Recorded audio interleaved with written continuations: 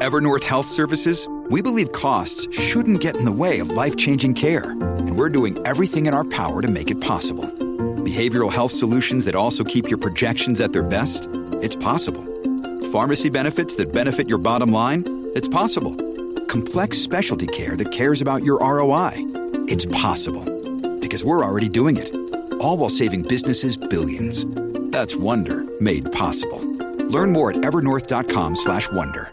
Guess what, Lions? For as little as $5 a month, you can get access to exclusive bonus audio content and help this program grow by joining the Lions of Liberty Pride. To learn more, head over to lionsofliberty.com/support. Welcome to Electric Liberty Land, here on the Lions of Liberty podcast, your weekly shot of culture, comedy, and liberty with your host, Brian McWilliams. Yes, what's happening out there in Electric Liberty Land, folks? Now, guys, this is Electric Liberty Land, episode 25, which means you can find it at lionsofliberty.com/ELL25. Now, 25 episodes is not bad. I will say that. Not bad at all. But pales in comparison to 300 episodes, which is what the Lions of Liberty podcast is at. That is Mark's flagship show. And for the 300th episode, guys, you got to check it out. He had Jason Stapleton on from the Jason Stapleton program. I'm sure many of you are very familiar with Jason's work. And Larry Sharp, who was so close to being the VP that this party needed. He was the hero that this party needed over at the Libertarian Convention, but got beaten out by the great Bill Weld. So do check that out, guys. And also, please, while you're at it, check out our new sponsor, Martin Armory. That's martinarmory.com. They have an amazing selection of guns, fantastic prices on those. I mean, really insane prices, because what they do is they go out of their way to not stock every single gun out there. You know, it's not every gun across the spectrum. So what they do is they're able to buy just the top 25 armaments that you would want, including my own favorite, the 357. I personally prefer the 3-inch to 3.5-inch barrel because I think it's incredibly accurate. That's just me personally. You might be a Glock man. I don't know. Or a Glock woman. A Glockette. So anyway, check them out, please, if you would be so kind. And additionally, guys, as Mark said, we do have our Lions of Liberty Pride. And, it's funny. I was talking, we did a recent call with one of our Pride members, Daniel. Says we have a certain level where we do a call once a month with our Pride supporters where they reach that certain point. And Daniel was saying I should cut out the clip of Alex Jones, you got electric liberty in your eyes. And I may yet do it. I may yet. But you know what? I prefer if one of you did it for me, because frankly, I don't even know what episode it was in. So if you know and you can pull that 10-second clip, then I'll blow you kisses, give you a shout out on the show. How about that? All right. So this is episode 25. Again, guys, you can find that lionsofliberty.com/ELL25. And there's a bunch of stuff I want to get into today. There's just been, since I last spoke with you, since you last heard my voice, an amazing amount of news coming out, including news in my very own hood. And I want to start at the top of the show with the topic which you heard me talk about before, if you listen to a couple of shows back, and I'll link to this. I think it was episode 23. But I was talking about this local aspect of government, and basically the city council member named Mike Bonin, or Bonin, Bonin, he had put through this thing called the Great Streets Initiative on Venice Boulevard, which is the major thoroughfare that goes to Venice Beach throughout all of the year, but mostly in the summertime where it gets very backed up. And what they had done is they took a 3-lane on each side of the road, 3 lanes, squeezed it down to 2. And what I've come to learn is a LA-wide phenomenon called the quote-unquote road diet. So in already horribly traffic-constricted Los Angeles, Governor Jerry Brown and his crony imbeciles have put us on a quote-unquote road diet to try to make more people abandon cars and take their bicycles, which of course presumes that people can just get off get out of the cars and jump on a bicycle and get to work and not show up sweaty and have diarrhea on the way there from the 3 cups of coffee you had in the bran muffin. It's so dumb. So they're like, oh God. I mean, seriously, the concept government says it's not what's best for people. It's what we want. We want less traffic. And here's the way we're going to make less traffic is we're going to make traffic so bad by constricting the roads that people will not want to drive anymore. Thanks, government. Isn't that the typical solution, by the way, to smoking? Let's make it so bad and so awful and so expensive that they're not going to want to do it anymore. Forget letting people live their lives. Forget giving people the option to do what they want or not do what they want or try different measures to entice people to do something or other. No. Let's keep raising gas prices and cigarette prices. Anyway, I'm getting off on a rant here. Let me circle back because there's something else we can get mad on this topic. So anyway, there's a website, popular website called Nextdoor.com. And Nextdoor.com is a community-centric website, basically kind of like a little baby Facebook or a Tumblr. Is probably more apropos. So you post something there, a topic, you could say, oh, I found someone's dog, which is nice to see a lot of that. People can find the lost dog, etc. But there was also this initiative to fight back against the great streets. And I got active in it because, me, I'm a little shit stirrer. So I'm getting in there and I'm getting my nose in. I'm not trying not to be overly libertarian. I'm not trying to lecture. I'm just trying to pepper in wisdom and pepper in points about how this is government overreach and this is government at its worst, ill thought out concepts because they want this high-minded, everybody's healthier. We want it to be more of a Parisian city and everybody can bike and it's going to reduce all this, reduce emissions, and none of those things happen. What ends up happening is far more emissions as trucks and cars sit in the traffic that has been caused, and a concept that doesn't apply here because LA is not a bikeable city. It is a sprawling mass. LA is one, if you've never been here, LA is a giant suburb. That's it. There's no real city center to it. So all of this conversation is going back and forth about this initiative. They have a local town hall meeting, which Mike Bonin is too much of a damn coward to even show up to. So he sends three lackeys to take the abuse. And apparently from what I read and heard from people on this Nextdoor was about 80 people to 20 people saying they wanted the streets to go back the way they were. And it was incredibly inconvenient. So to wrap this story up, what has gone on now is that I had to stop and laugh and I had to question if this is a real thing, but people got on here, and as progressives are wont to do, they start getting on there and they talk about how, oh, this is going to help the poor. This is, you selfish rich people in your cars. Their cars, of all things, are for what rich people have now. Never mind, by the way, that the people I see most often biking around in Los Angeles are not the poor people. They are people that are bicycling in their Speedos to work because they have that option. They're biking to their tech job down the block where they have a shower, etc. You do not see many day laborers bicycling off to go to their job. Typically, they have a truck or some other mode of transportation that's a cheap option they bought used or were able to get a good deal on. They're not bicycling over to the Home Depot to do their day labor. So these people, though, they post, they go, oh, you know what? This is just, I can't believe this privilege everyone has. You think you could, you're objecting to any change. And then one guy, this is when they really have absolutely nothing to say. Nothing left to say that can be said is one guy posts in response to a guy named Curtis Honda, who clearly is not a man of white privilege. And he had said as much, his parents were in intern camps, that kind of stuff when he was Japanese.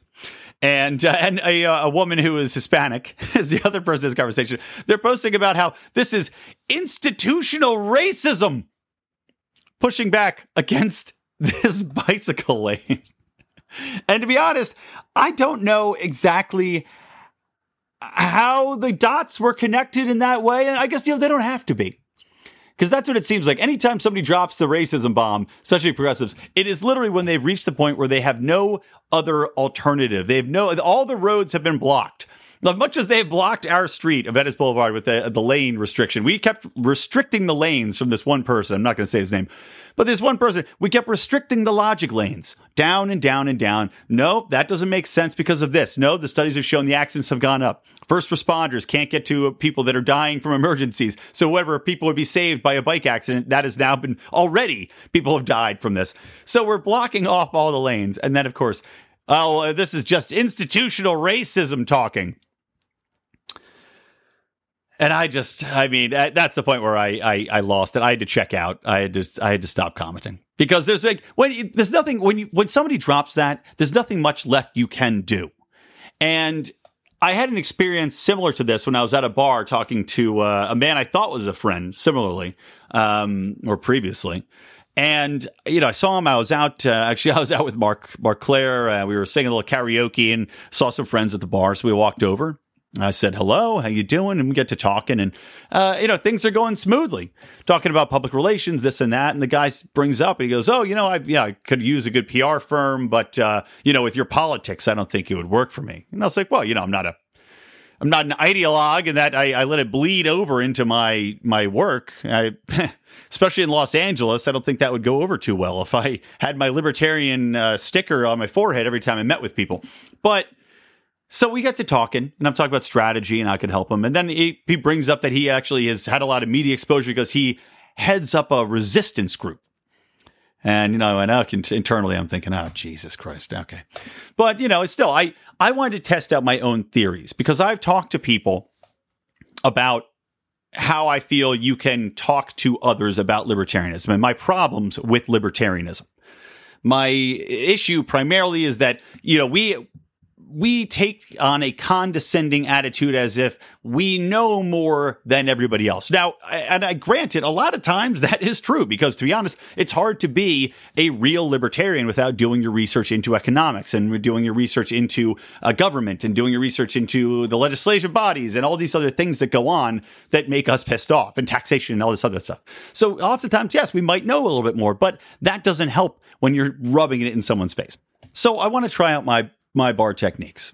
I want to try out the way I think libertarianism should be talked about, in which I feel that you need to make a connection upon shared principles, and you need to fight the, do you think this is quote unquote fair doctrine that progressives subscribe to, with a counterpoint about fairness, or the narrative that likes to be pushed forward to go against libertarians is, don't you care?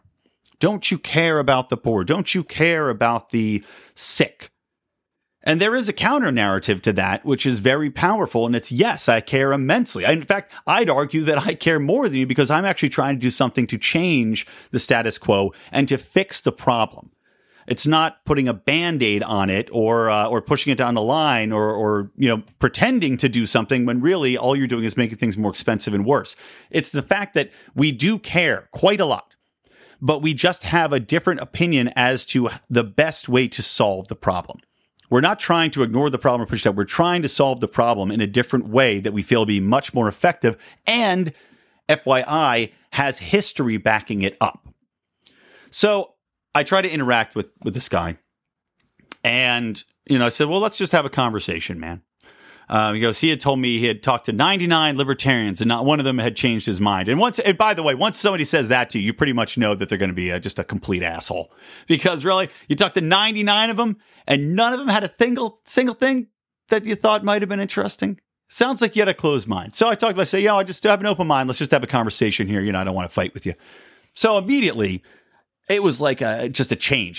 His face changed, his voice changed, his body posture changed, became very aggressive. And it immediately starts just peppering me with questions. Well, what do you think? Explain to me this. Explain to me this. How would libertarians solve Katrina? How would you solve Katrina, man? And I'm like, hey, I was like, hey, calm down. I just want to talk to you. Don't interrogate me here. I just want to have a conversation with you. Don't get condescending. It was being very condescending to me. Very condescending. So don't get condescending, man. Your voice is condescending. Everything about this is wrong. Just relax. We're just talking here. I just want to talk to you. And he's like, oh, I'm not doing anything. Whatever. So I'm like, okay. So then again, starts it again. Well, what about Katrina? How would you do that? I'm like, okay, geez. I said, okay, fine. You want me to talk about Katrina? I say, let me ask you a question. Do you think that the federal government handled Katrina well? And then he's like, what? Oh, no, you get to ask me a question? Answer my question. Again, this is like the biggest asshole tactic. There's a guy that I had liked. I just can't even tell you how much, just a douchebag, like drop of a hat douchebag. It's a drop of a hat douchebag. So anyway, I'm like, fine, man. I'll talk to you about Katrina. I'll lay out how how it would work, how, how insurance would help, how privatized fire, police services would help, how the government can still be involved in the ways that you can still, even if you don't have even in a libertarian society, you still have emergency responders, you still have the military, which you can use to help in that sort of thing for emergency bailouts. You still have that kind of thing in a libertarian world. But again, I get maybe 15 seconds into this explanation before he interrupts me, and he goes, I think you're naive. I just think your thinking's very naive. And at that point, I just got up, just nodded my head, and I just walked away from him. And that was it. And say goodbye to Mark. I was tired and drunk anyway, so to be honest, I was fitting to leave. But it just got to the point where there's no point. I mean, there really is. Sometimes there's no point in trying to talk to somebody because you're not going to reach them. And I've had to do that several times. Especially, and again, only with progressives, if I'm being perfectly honest, only with progressives, because they are so shut off to any possibility that you have something interesting to say that is of value to them, that they can't listen. But on the counterpoint to that, I had a very interesting interaction with a very progressive guy who is a doctor. He's actually a psychiatrist. And we had a great interaction. I mean, it's the same bar, probably the same seats in the same bar, but a completely different experience. And it was back and forth. It was he was we're talking about Obamacare and the medical industry, obviously, as you would presume. But we had a great rapport back and forth. And I was wondering why. I say, why is this? And I think it's because of this. And you can tweet at me at Brian McWilliams if you think I'm wrong. And tell me to I've got my head so far up my ass that I can't see past my lungs. But here's my theory is that while progressives, my biggest problem is that they are so emotional, there's no way to break that emotional wall. And especially when you start looking at psychology and these deeper things like, I was talking about this podcast, You Were Not So Smart podcast that goes into rebound theory and how people become so protective of ideas and they take them as part of their being where you can't crack that shell. And so the harder you try, or the more logical arguments you go to that might worm their way in there, the harder they push back because they can't allow it in there because it would really rock who they are, who they identify as. That's the emotional side of things. But this doctors as a whole are analytical as a group. So you think of that and you think of the scientist's mind. So when I'm speaking to this doctor, my theory is that he's more open to it because while he might believe one thing, while he has a belief and he might have an emotional connection to those ideas, at the same time, this is a man of science. This is a man who's been trained to look at the facts and look at the data and analyze it and come up with a conclusion that's supposed to solve the problem. So he is not going to discount my ideas because he wants to have an open mind to it. And if I can provide some logical points there that he's going to agree with, then I've got my way in. And he and I are going to talk again. It's going to, I hope I become good friends with this guy. And I was talking to some of the other guys in our Lions of Liberty email, and they had similar anecdotes. Our buddy JB is in the science field, and he said the same thing. He talks to a lot of people, and they are more open to it when they are in that field. And again, this is my own theory, but I'm curious to see if you guys have had a similar experience. So do a little feedback. You can also give a little feedback on our forum over at the Facebooks, and that's just type in Lions of Liberty in that Facebook search bar. And if you don't look too crazy, we'll let you in the forum. But we have a lot of good dialogue going on over on there. Additionally, don't forget to follow us at Lions of Liberty on Twitter. That's a good place to be. And how about we get into our first topic? How about that? And by the way, I am going to get into this bar talk a little bit later because I want to do a new segment I'm going to introduce. But let's talk a little bit about Bill Maher first, because the whole Bill Maher saga, which if you've been following the media, basically what happened was Bill Maher went on his show, as you'd imagine he would. He went on his show and he made a joke that he used the N-word. And he didn't even really use the N-word. Not the capital N ends in an ER word. He used nigga, which is a word that's been said in a million movies by white people. It's said a million times a day throughout society. It's something that has been basically defanged to the point where you would not think that a man like Bill Maher, who has been very progressive, he calls himself a libertarian, but of course he's not a damn libertarian, but a man that's been very progressive, very outspoken in support of a lot of issues that the left holds dear, You wouldn't think that they would turn on him of all people. Tooth and nail coming at you like a whirlwind of teeth and claws, like Harry Carey in Saturday Night Live.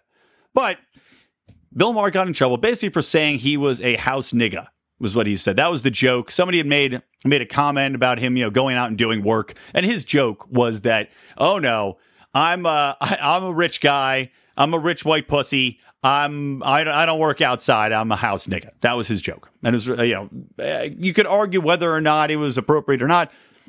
Really, if at worst, it's just not that funny of a joke. I thought it was a pretty decent comeback in truth to whatever this comment was. But it's not something that should have caused an uproar. But you had people calling for his job. Of course, all the people on the left, all of Black Twitter rises up. And that look up Black Twitter, by the way, if you're not familiar with it. It is a thing, kind of funny thing. But Black Twitter rose up and called for his head, and said how this is so awful and unbelievable and insulting. And Bill Maher, much to my surprise and much to my chagrin, rolled over like a bitch and apologized.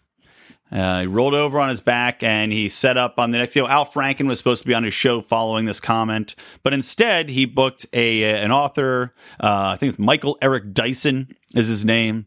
They had an author who's been on the show before, black author and intellectual. And he came on and he was the first guest and lectured Bill Maher about his use of the N-word and how he can't say it and all this and that and the other one. And then they set up a panel later on, which was hilarious, where it was like, Dyson, and then they had Ice Cube on there, and then they had this other gal, Simone, somebody or other was on there. So they lined up like an all-black show. So it's just a firing squad for Bill Maher. And Bill Maher, who'd been a guy who, I never thought he was the funniest guy in the world, but I liked him fine. He had some funny bits. I liked the fact that he usually would quit back and forth. He would take a shot at the left and shot at the right here and there. He at least gave Ron Paul the time of day, which is good to see. Give Rand Paul the time of day. So, Maher's a guy which it's sad to see him roll over like this. And kudos to HBO, by the way. They didn't say peep. People were saying, fire Bill Maher, and they just kind of sat back like, no, that's stupid. We're going to let that blow over. We're not going to do anything about this. So good to them. But during this interview, and by the way, listen to, I'll give Dave Smith a plug here. So Dave Smith did a fantastic show. He did an entire show on Part of the Problem where he broke down this whole topic for an hour. I'm not going to do that. I'm just going to touch on it quickly. But here's my issues with the show and with Bill Maher's thing. So Bill Maher said this one comment, which again, like I said, a million times people use the word, especially nigga, not E-R-A at the end. But Dyson pulls out this text from his son while he's on the show, and he's like, "This is what my son sent me," and he's saying like this, this commentary his son gave him, but in the context of this, he was like, his son said that Bill Maher's a white boy, and he's like, well, these white boys can't be using N-word, blah blah blah, but he's calling Bill Maher in the text a white boy, right? So why is it okay for him to do that? It's a condescending term, white boy, but is anybody making a big deal of it? No. Why? Because it's not a big deal. It's not a big deal. But I like this hypocrisy that's present here, where Bill Maher says something where it's a throw off line and it's clearly a joke, but it's totally cool for this guy to come on and use a different derogatory term to Bill Maher and use it as a teaching tool. Because that was a big center, by the way, of this too, it was a teaching moment. That's what this Dyson guy kept saying. It's a teaching moment. And Dyson also said that Maher's joke contributed to ongoing violence, this overarching society of violent tendencies or something ridiculous. Like Bill Maher's joke saying that he is a house nigga is going to be the thing that sets off somebody going and lynching some guy in the woods. I mean, come on, man. You kidding me? You're going to make that logic leap? On top of all this other stuff that's going on, all these other uses of this word, even within your own culture? Come on. And then, by the way, then Ice Cube comes on. Ice Cube, and Ice Cube's coming out and lecturing Bill Maher about the use of this word. Ice Cube, again, this is the hypocrisy. They don't see the irony in the words. Ice Cube has made his fortune not just on niggas with attitude, which was rapping about doing all sorts of horrible things to everybody, disrespecting women, disrespecting people in his own culture, all this violence. So that aside, you want to talk about cultural appropriation, friends? Let's talk about Ice Cube. He's made a fortune making those stupid Are We There Yet movies where he's just pretending to be white, and the entire movie is making fun of white culture and a black dad being put in that world. And then, getting into the role of white dad culture with his stupid kids. That's what the movies are. There's like 5 of them now. So you're welcome, Ice Cube, because we don't care. We're not bothered. But please, make a bigger deal over nothing when this comes around. And then just to cap this little conversation off, this gal Simone that was on there, she was ranting about something, and I don't even know what the hell she was talking about. She was black-splaining. This is, again, teachable moments. So we do have mansplaining, and this is black-splaining. But she's black-splaining that somehow white masters of the house got involved, and how this was especially unfair to black women because they were, sometimes the masters had sex with them in the house, and it's just this whole puzzling thing, which again, it's like, okay, so you're just adding your own agenda onto this stupid joke. Now you got to get your thing in there and your plug for the women's rights, black feminist movement. And I mean, it was just this, like I said, a firing squad of just goofballs saying goofy things that really, if you were going to take a step back and be honest, we're going to be honest with ourselves as a culture and society, this is a moment where it should have just gone past like nothing. If you want to groan in the crowd, give a little groan in the crowd and move on. Because I can be perfectly honest with you, I've said vastly worse things on stage than this. Vastly worse things on stage. And if I was, it's one of the things, I don't want to record it and put it out there for everybody because it can be used against me and taken out of context, as so many of these things are. But I can say, very funny joke. One that could definitely get me a full firing squad of black people on a late night cable show. And speaking of firing squads, let's hear a word from our new sponsor.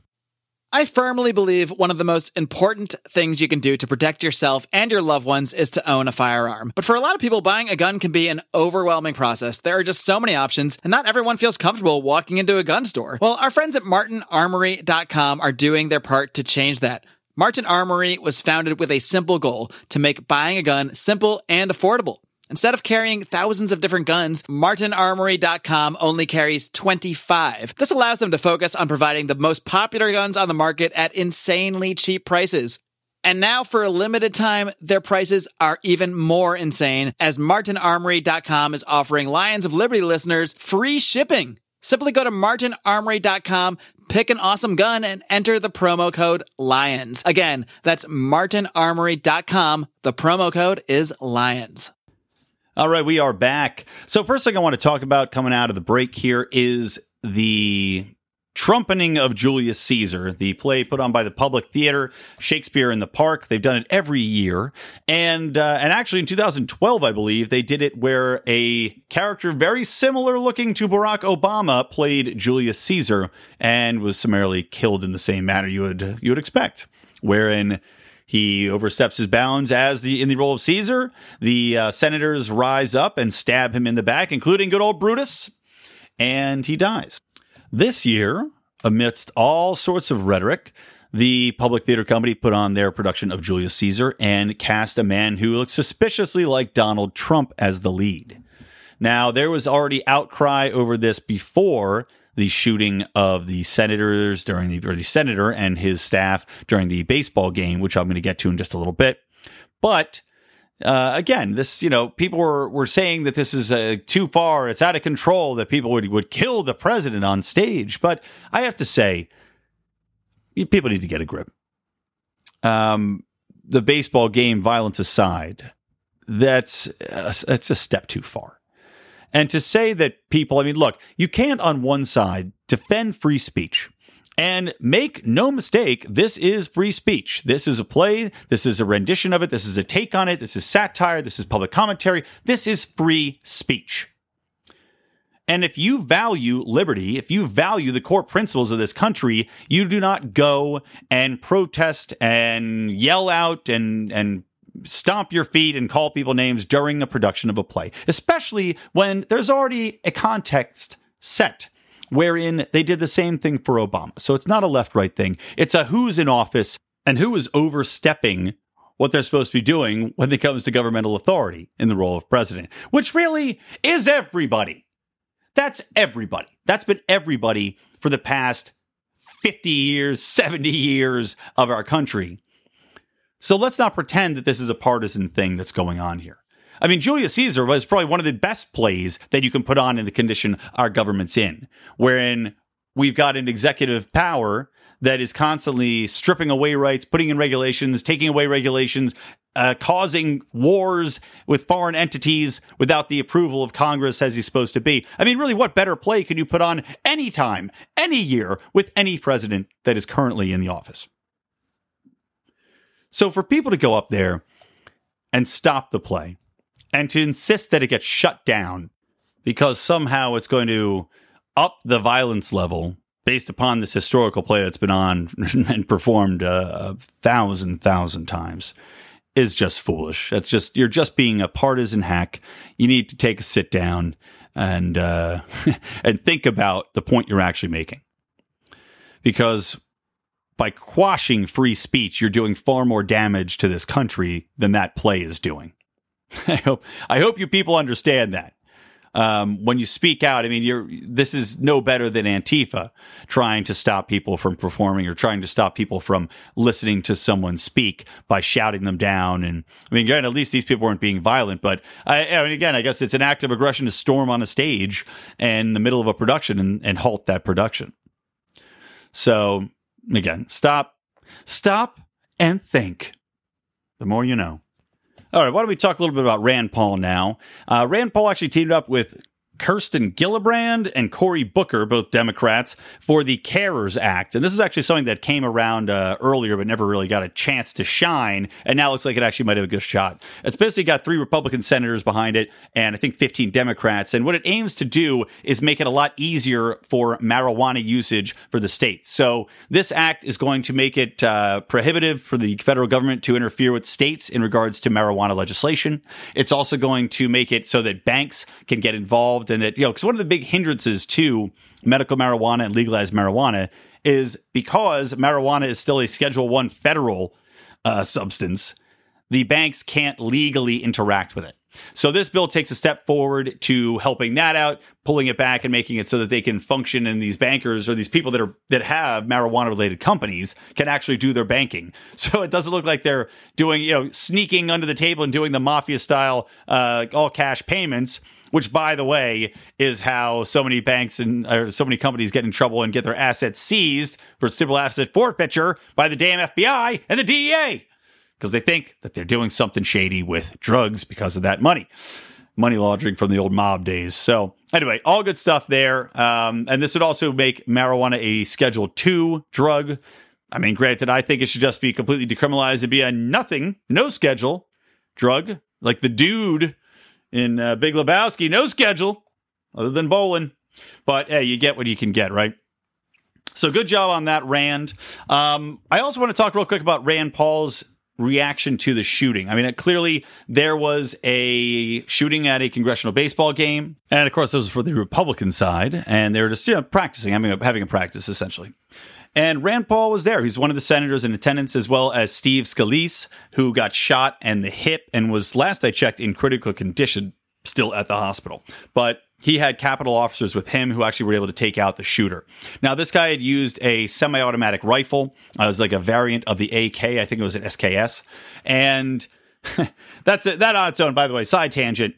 Again, the number of idiots in the world. So CNN, of course, to push their liberal agenda, brings on a former, quote unquote, a former Secret Service agent, which was a woman who went on to say that the AK that the guy had used was a semi-automatic weapon, which means that you can just hold the trigger down and it keeps firing, which, of course, as we all know, is completely wrong. An idiotic statement. Did anybody correct her? No, of course not. So all of CNN's viewers, which I think they're there can't be any actual libertarians or conservatives left that watch CNN. But all of their progressive viewers pretty much got what they wanted. They got their confirmation bias that this guy's just getting an AK-47. You can just buy him and walk around.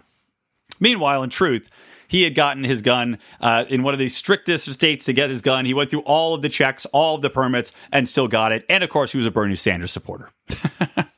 As so many have been. He was a rabid progressive and had a deep hatred for what was going on the Republican side of things and decided to use violence as a solution. But anyway, to get back to what Rand Paul said. So Rand had basically said that, he was diving for the dirt, that there was probably 50 bullets fired over the course of whatever it was, a minute before he was able to get taken out. And he thanked, and this caused a little stir in libertarian circles, but he thanked the Capitol Police officers. And what I didn't understand was the pushback of people saying, they can't thank the cops, whatever. But I mean, look, I don't understand why people have an objection to the concept of police. I mean, again, in a libertarian society, you still do need, in my opinion, some sort of peacekeeping force. I think that's for the best to uphold the laws that you put in place in whatever society, whatever private community you have, whether or not it's a voluntary grouping, whether or not it's a state. You have people that you still want to pay to have the function of patrolling, making sure things are going as they should. I guess you could have your own militia that could form. You could have a community watch group if you were opposed to the idea of police. But I personally am not opposed to it. I'm just opposed to the idea of police and police unions and state goonery and coercive force. Now, if you're talking about a very local police force that you're paying for voluntary and you could fire at any time, I don't see the problem with that. And frankly, I like to have the idea of somebody around that actually is being paid to watch my back. Now, that being said, after the shooting, there was all sorts of back and forth. Of course, the progressives wasted no time in, not all of them, I'll say, even Bernie Sanders, to his credit, did not jump on this is why we have to change the rules on guns. Although Bernie's never been a big anti-gun guy, if we're being honest. But some of his less principled colleagues did jump on the bandwagon. I think Tim Kaine was one of them. Using the opportunity, as they do with Sandy Hook and anything else, to decry guns and decry the fact that they're available and all this other stuff. Meanwhile, you have a crazy person. And he went through all the checks. So, I mean, clearly he wasn't a crazy enough for violent person to begin with. But you had a crazy person go crazy. And there's not much you can do about that. When it's a lone gunman, there just is not much you can do to change that. And if it wasn't a gun, it would have been a bomb. It would have been a knife. It would have been something else. I will say that there was some grandstanding on the Republican side as well. But what cracked me up, of course, is, you see these senators now being like, well, I'm going to carry a gun around. I think it might have been Tom Cotton. Maybe not. I might be misquoting that. But there was one senator who's like, I'm going to start carrying a gun around. I've got to carry, a concealed carry permit. I want to have my gun in my pocket all the time now. And that's like, well, that's great for you, buddy. What about the rest of us? DC, I'm sure, has very strict gun laws in place. What about the rest of us that want to be able to carry a gun and protect ourselves? Maybe if more people had guns and they were able to carry them around to protect themselves whenever they wanted to without having to go through hoops and have restrictions and be unable to get a concealed carry permit in most of the states without having to give a fingernail and a chunk of ass flesh, maybe these shootings wouldn't happen as often because you'd have people that would be able to stop it. You'd have people that would be armed and see somebody shooting randomly into a group of people and go up and defend those people.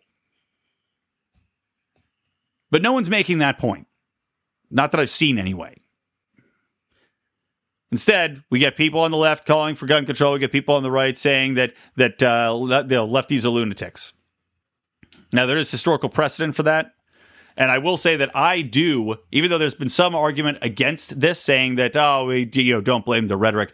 I do blame the rhetoric here for inciting much more violence. I don't know. I don't know about the rest of you. I don't know how old you are. I'm 37. In my lifetime, I've never seen this level of violence from the left. I've never seen this level of violence really from anybody. Maybe the LA riots is the last time I could think of violence at this level, but not on a national scale, where you've got Antifa actively trying to go and hurt people, that are throwing, exploding cocktail bombs into crowds, that are beating people with sticks, that are shutting down free speech, that are actively being violent on a widespread basis. And then you've got this guy on top of it all going out and shooting a bunch of senators playing baseball in a field. The most American of pastimes goes out and shoots a bunch of them. And of course, is a Bernie Sanders supporter. The guy who stabbed people on the bus, also a Bernie Sanders supporter. So to me, if this is an isolated incident, if Antifa wasn't around, I would not think the way I do. But considering the fact that you add the pieces together, I have to think that the rhetoric has something to do with it. This has to have something to do with people inciting what I consider to be violence, saying, hey, go out there and resist. Don't accept this. Don't accept the results. Don't accept these ideas. Don't accept these people. It's like Hillary Clinton. It's the rhetoric of dehumanizing people that don't agree with you. And as I said earlier, when you're talking to people on the left so often, they get so emotional. They get so wrapped up in it. And it's not even a logical argument to them anymore. It's just a good versus evil. I'm good and you are evil. And when you're evil, you don't deserve to live, because what you're doing is evil and it has to be stopped. And I have the moral high ground. Thus, whatever they do is justified. The ends justify the means is a very popular way of thinking when it comes to progressives. That's why they're so authoritarian. We're going to tax the hell out of you. We're going to shut your business down. We're going to make you stop smoking. We're going to take away your lanes of traffic, because the ends justify the means. And if you don't like it, well, stick it up your ass. That kind of rhetoric has led to this. Hashtag resist. This guy resisted in the way that he understood he was being told to and encouraged to. And the people he was shooting were not people anymore. They were simply obstacles to the greater good, obstacles to this great vision of America wherein people have health care, even though it's going to be terrible health care for all of the rest of us. All right. Well, that was exciting, huh? Let me wrap this up with a new segment, guys. I know this is it's actually not going to be too long of a show, probably right around an hour. But let me wrap this up. Let me know what you think of this as well. Again, you can tweet me at Brian McWilliams. Make sure you mention at Lions of Liberty as well. Get the name out there. And hell, if you want to hashtag it, Electric Liberty Land, or hashtag ELL, you could do that too. So let me play my little intro here, and then I'll tell you about the new gig. So it's something I like to call bar talking.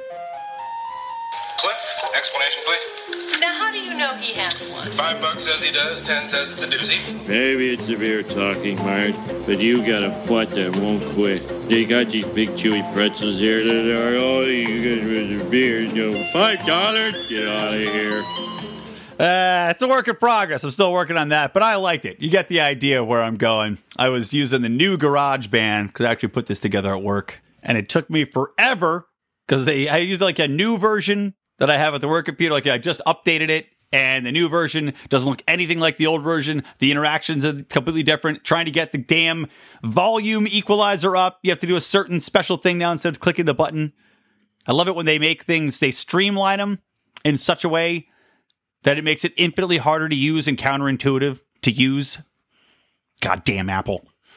Anywho, so this might change slightly over the course of the next few weeks, but I do want to do something, a little special segment wherein I call it Bar Talk. And like I was talking about earlier, if you actually find somebody that is willing to listen to you and willing to have a conversation, I'm trying to find things that might come up wherein I say, okay, what's a good way of positioning this? Where if you're talking to somebody at a bar, they'll give you a little time of day and you can try to make a point to them about a topic.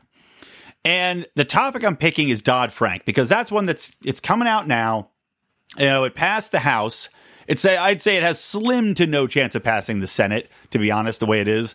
But still, I like the fact that they're trying to roll back the regulations of Dodd-Frank, because Dodd-Frank came about through basically a misunderstanding of what actually caused the financial crisis.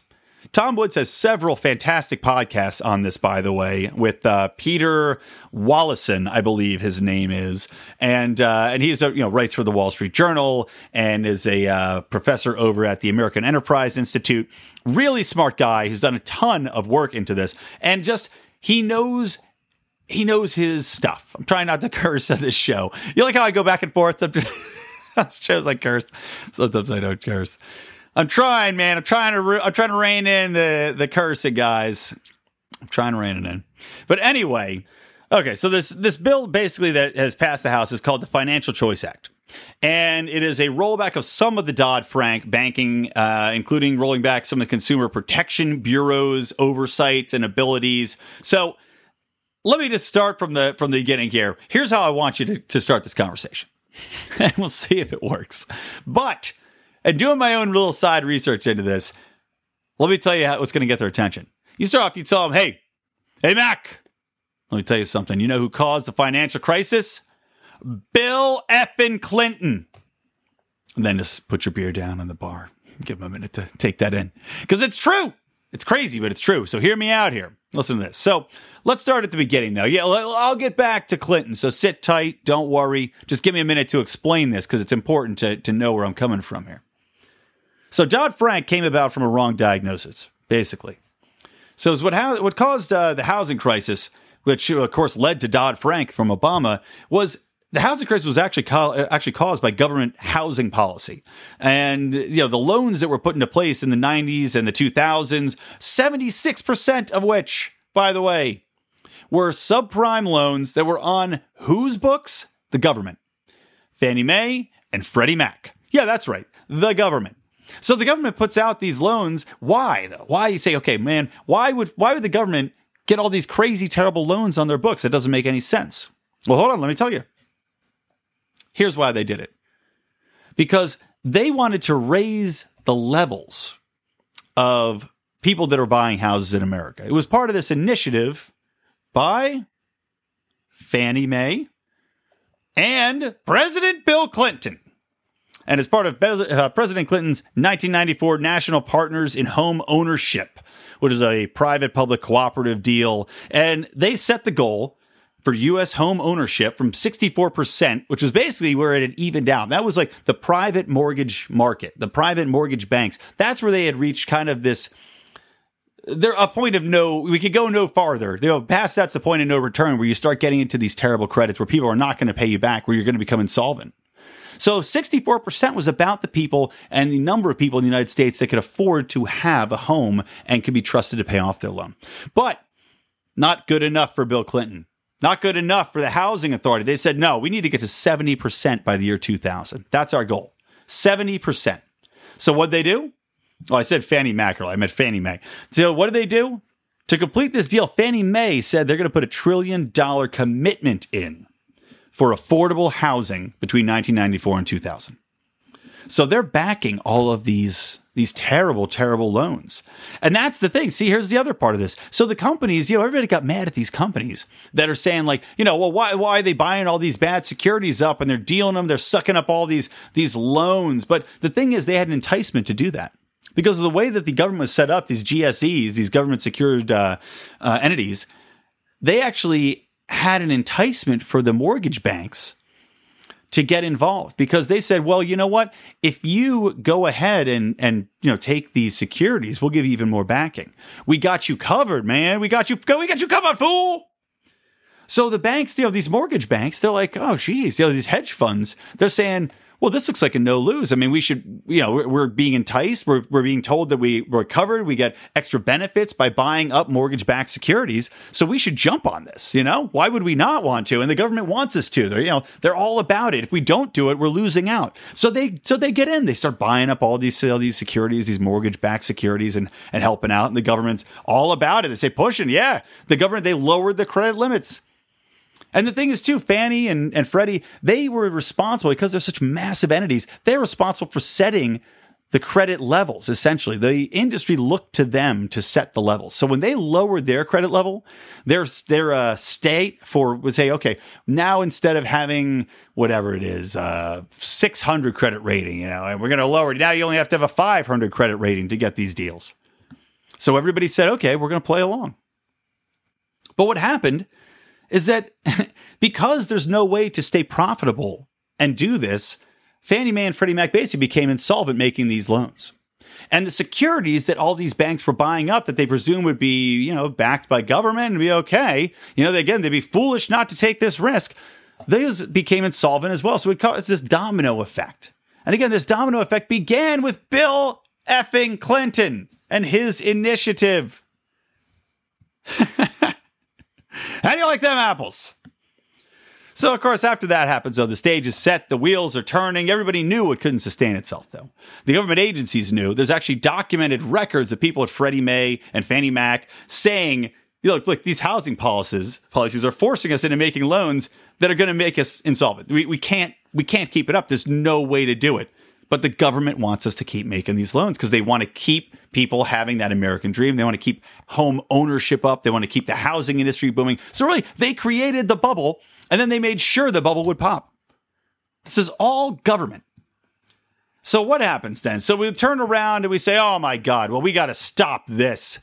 This is ridiculous. Shame on these hedge funds for doing this, for buying these securities, which we made so attractive to them to buy. Shame on them. So they threw them under the bus.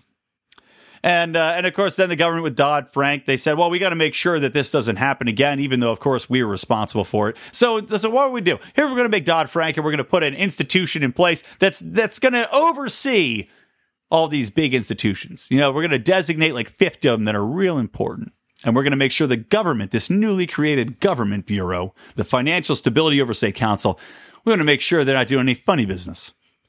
Which, of course, is ironic because the government couldn't see its own problem, this hurricane that it was forming. It couldn't see it was making its own little turd sandwich there. And now it's hired a new oversight committee to make sure that the turd sandwich got a pickle on the side of the plate. You gotta love it. You got to love it. So Dodd-Frank's rolled in there. They've got this regulatory body which slows everything down, makes it more expensive. They've got the Consumer Protection Bureau, which is making life miserable for small banks and for small loaners, basically forcing them out because they put in a new 1,000-page rule book for making a loan or making a mortgage loan. So small people can't deal with that. They're not going to hire a lawyer to read through 1,000 pages. That's only the big players are staying in the game. And then you got this thing called the Volcker Rule, which basically they put into place because they said that banks were taking too many risks with their own money, mind you, with their own money.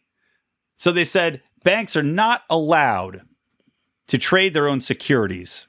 They're not allowed to trade them for cash because a lot of time what banks would do, especially when it comes to mortgages and these bundled mortgages, they don't sell them on exchanges. They'd sell them to other banks, or people could buy them, personally off the banks themselves. So they created liquidity for themselves. And what happened with this Volcker Rule and with all of these different regulations is they actually sucked up a lot of the liquidity in the market. Which again, what was one of the big causes of the financial crisis? Lack of liquidity.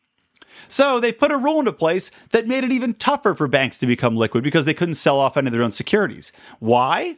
Because they said they had to only do things that would benefit their own customers, even with their own money. Said, well, you investing your own money doesn't help the customers. This is like if somebody came over. I mean, really, this is like if somebody came over and they came to your house, they lent you $20 and they said, hey, well, you got my $20, man.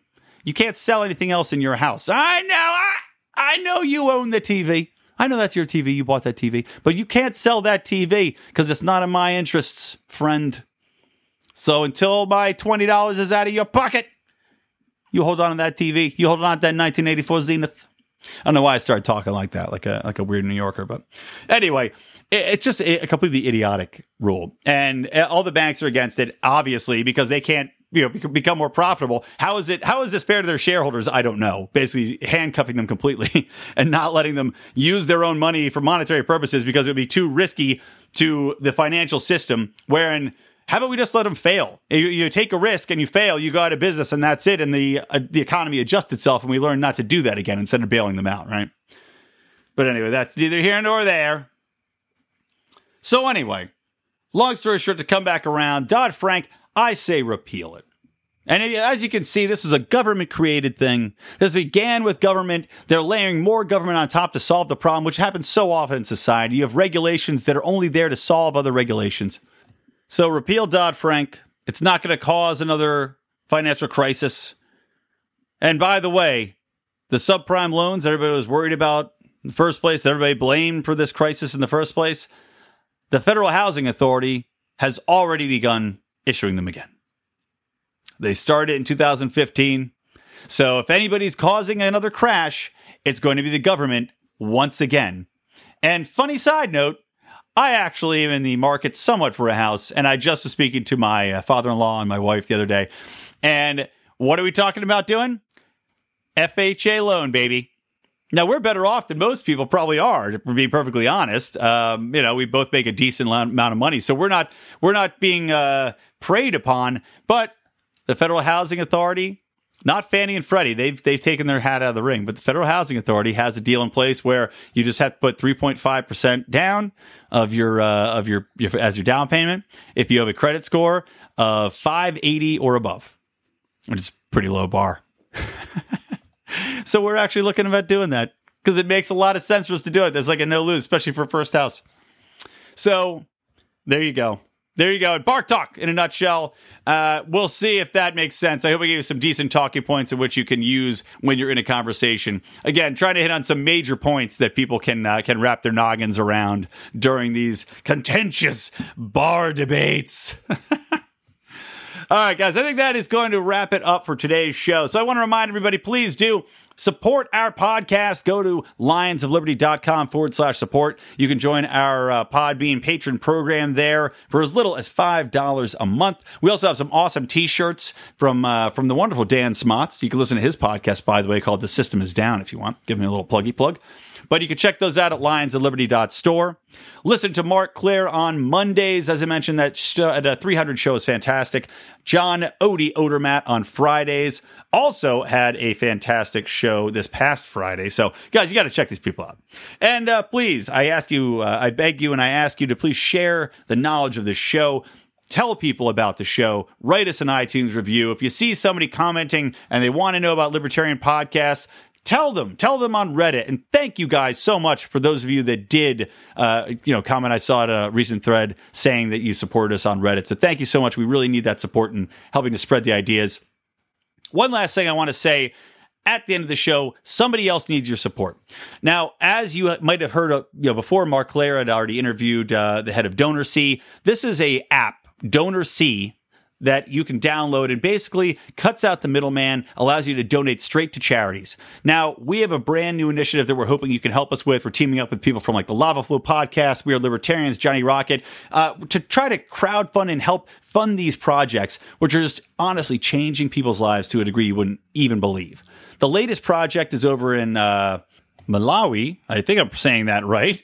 But anyway, it's basically this project is to build a well for 300 families. So these people have had to walk 45 minutes each way to get water from a dirty swamp. People are dying because they're getting diseases they pick up from drinking this filthy water. It's really horrible. So what we're doing with, and again, Gret Glyer, is the head of DonorSee. So check this out. Donor, DonorCSEE. We want people to come and support this. Basically, going to dig a well. We need about $3,000 as of recording this, and they're going to get fresh water. It's going to last them 20 years. I mean, you will literally change a life. So we're doing this again with our libertarian podcast pals. Make a difference. So please do check that out, and I will link to this in the show notes. Again, lionsofliberty.com/ELL25.